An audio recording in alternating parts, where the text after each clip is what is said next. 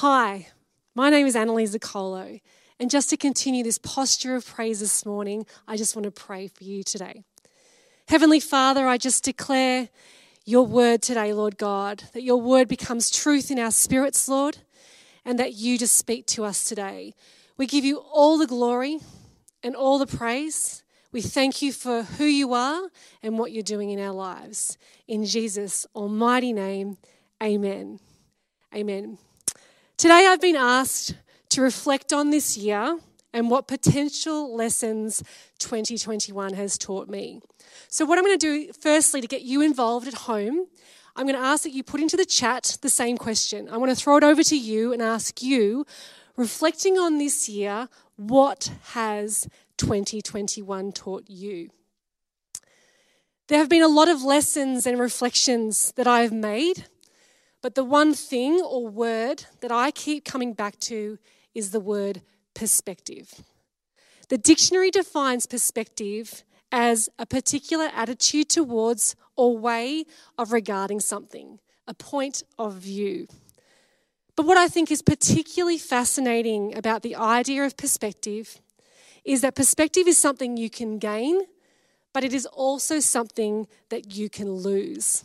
And really, those two concepts in and of themselves are on a knife's edge. To gain perspective is to see something in a different light, in a positive sense. But then to lose it is to also see something in a different light, but in a more of a negative sense. And so if 2021 has taught me anything, it is that I need to gain more of God's perspective. The only perspective that I need eyes to see things through.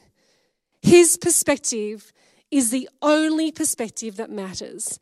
And grasping a hold of seeing things as God sees them, then we gain everything and lose nothing. And that perspective is, and always is, that God is constantly thinking of us. He loves us, is for us and works through us despite our frailties, our self-centeredness, our humanistic point of view, our limited understanding, or our emotionally weak and fearful conceptions. The proof of this is in 3 different illustrations I want to explore with you today, and therefore 3 different perspectives that each story brings. And that brings me to the title of this message, which is to gain, ascertain, and maintain perspective. So our first story comes from 2 Kings chapter 6, verses 15 to 17. And we pick up the biblical narrative here with the prophet Elisha. Now, this story paints a really vivid and descriptive instance of God and his greater perspective at work. The description speaks of Elisha's servant waking up in the morning, concerned, worried, and fearful because the army of King Aram has surrounded the city of Dothan. And it says this: "When the servant of the man of God got up and went out early the next morning, an army with horses and chariots had surrounded the city. 'Oh no, my lord, what shall we do?' the servant asked. 'Don't be afraid,' the prophet answered. 'Those who are with us are more than those who are with them.' And Elisha prayed, 'Open his eyes, Lord, so that he may see.' Then the Lord opened the servant's eyes, and he looked and saw the hills full of horses and chariots of fire all around Elisha." You know, what a sight that must have been for the servant to see thousands upon thousands of soldiers with horses and chariots surrounding the city. You know, just picture that for a second. To know you were surrounded with no way out, strong men with weapons, called to war, called to destroy, and here you are at the mercy of that. You know, what emotions must have been coming over the city, waking up to this sight. And I think of my own perspective sometimes in my circumstances. I've never faced an army, and I don't know how I'd feel about facing an army. And sometimes we see the fact that our Netflix not working is as big as an army surrounding us. I don't think so in light of perspective. But Elisha, a prophet, a man of God, who clearly knew God's sovereignty and recognized his power and might and trusted so explicitly, he turns to the servant and says, firstly, do not be afraid. Do not be afraid. What would your response have been? Would it have been to calmly see the situation through the perspective of God and think, don't be afraid? You know, what is our first response to our circumstances? How do we get to that place of assuredness, knowing God's got this? How do we gain a sense of God's perspective? I want to look at Elisha's sequence of first responses here. Elisha says, do not be afraid, for there are more with us than there are with them. Then Elisha prayed. So he gained perspective. Don't be afraid. He recognized God's sovereignty. There are more with us than with them. And then he prayed. You know, how do we gain God's perspective? Well, we do the same thing. We place our own godly authority around it. We begin to declare his sovereignty and authority, and then we pray. But honestly, when I hear sermons preached where the outcome is just pray more, I kind of roll my eyes. But again, perspective is everything, and prayer is not something that kicks in down the line of responses. It has to be part of our first response. But what is also profoundly true of this narrative is that none of it has to do with Elisha. You know, even though the story is about Elisha and his actions as a first responder, after reading the passage, you come to realize the story is all about God and his miraculous deliverance of the situation. And that's what it's all about. Oh, hokey pokey. No, that's what it is all about. The idea that nothing we do or nothing we achieve is without God. All victories and all glories belong to him. And as Elisha finally states, open his eyes, Lord, so that he may see. You know, open our eyes, Lord, that we may see what you see. My second example today is to ascertain perspective, which means you know something for certain. You know, Paul wrote about the same concept to the Romans, and it sits alongside what we have just seen with Elisha's story. And in Romans 8:31-34, it says this: if God is for us, who or what can be against us? He who did not spare his own son, but gave him up for us all, how will he not also, along with him, graciously give us all things? Who will bring any charge against those whom God has chosen? It is God who justifies. Who then is the one who condemns? No one. Christ Jesus, who died, more than that, who was raised to life, is at the right hand of God and is also interceding for us. God is always working for us. He is delivering the miraculous behind the scenes. It is all about God's sovereignty, and it is him and him alone who is in control. You know, this is the posture that we walk in, knowing God is for us and nothing can stand against us. He is working all things for good in and through our lives. And Jesus is seated on the right hand of the throne of God, in the throne room of heaven, praying and interceding for us. Ascertain your perspective. The third example I want to look at today is the focus of the cross, maintaining perspective. But to do this, I want to juxtapose two verses.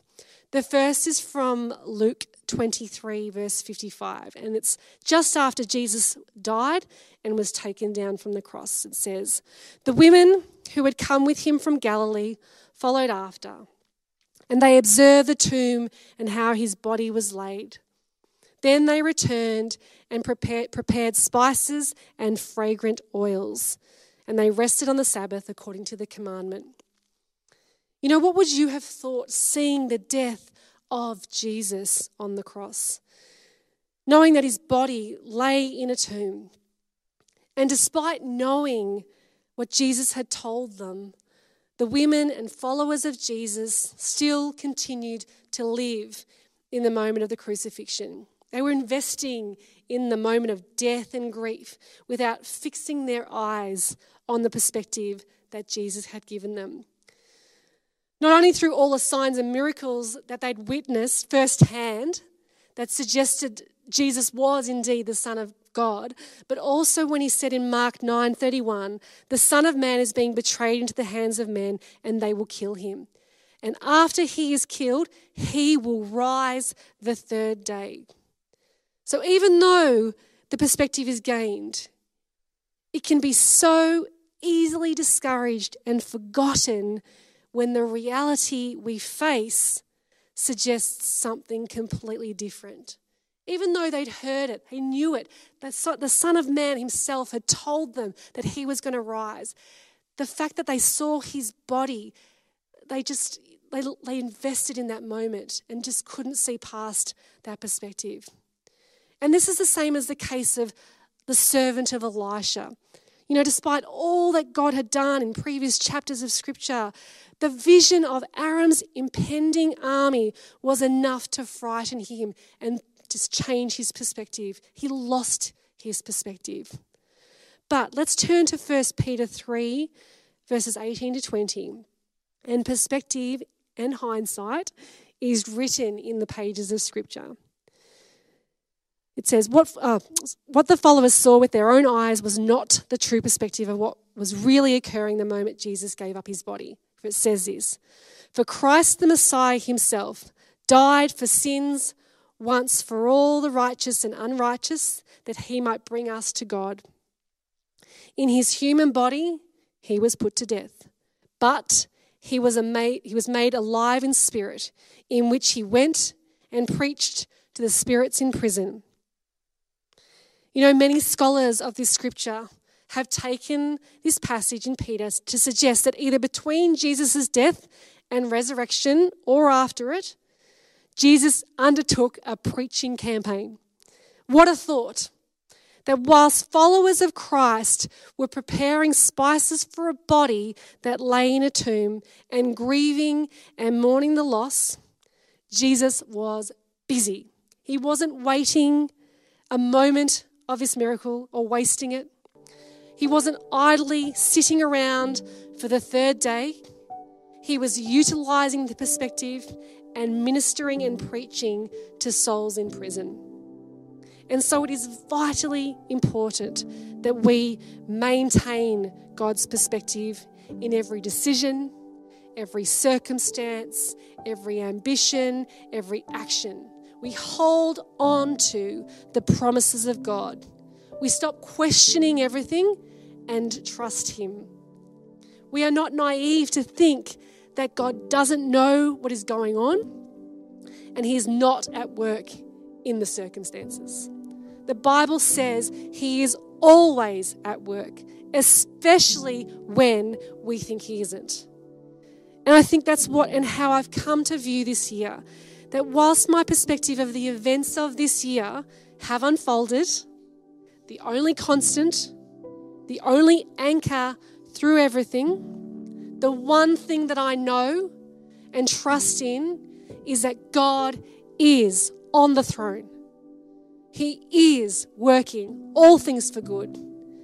And if God's perspective looks like horses and chariots of fire, protecting us and bringing us through all kinds of storms and challenges and triumphs, then I don't need to do anything else but gain, ascertain, and maintain my perspective, declaring His sovereignty over my life and praying.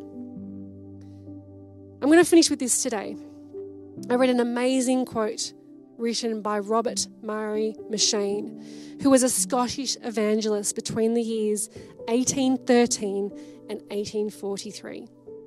And he wrote this: "If I could hear Christ praying for me in the next room, I would not fear a million enemies. Yet, remember, distance makes no difference.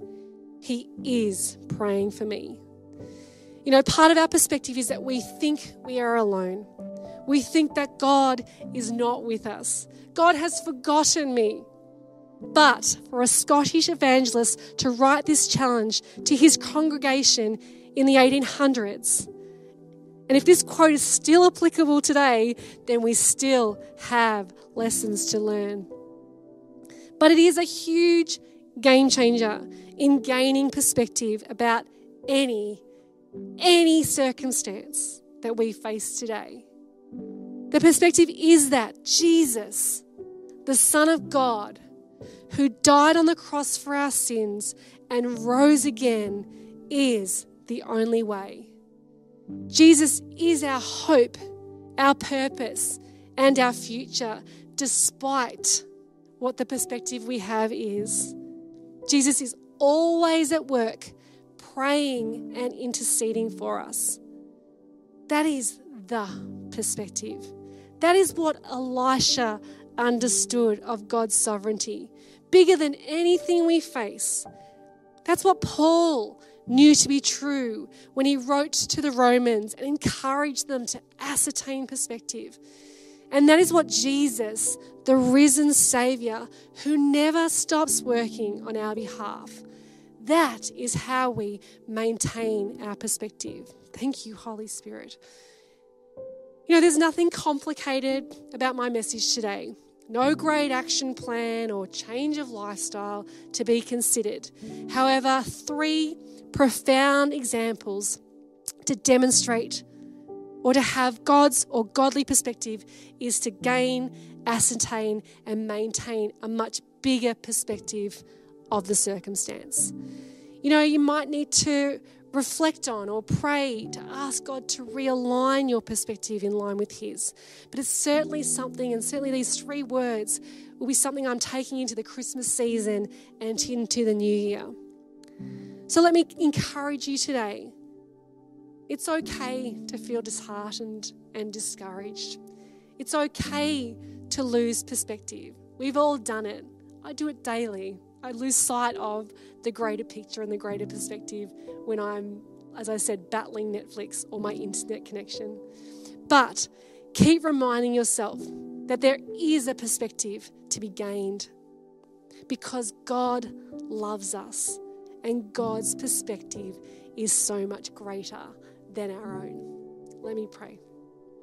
Heavenly Father, I just want to thank you, Lord, that you are sovereign, that you are on the throne today and you are working everything for good to those who love you and are called according to your purpose.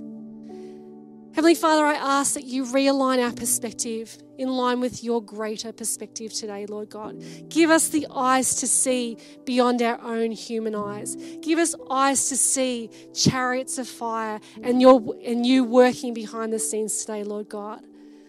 I pray for the rest of this year and as we move into next year, Lord God, help us to maintain this perspective. Help us to guard it, Lord God, and protect it, and that we just see things through your worldview, Lord God. Heavenly Father, I just thank you for the words that you've spoken today. I pray, Holy Spirit, that you just minister and speak to the hearts and the minds watching this message today. I pray that your word goes abundantly beyond this room and this televised sermon today, Lord God. In Jesus' name, I commit these words to you. Amen.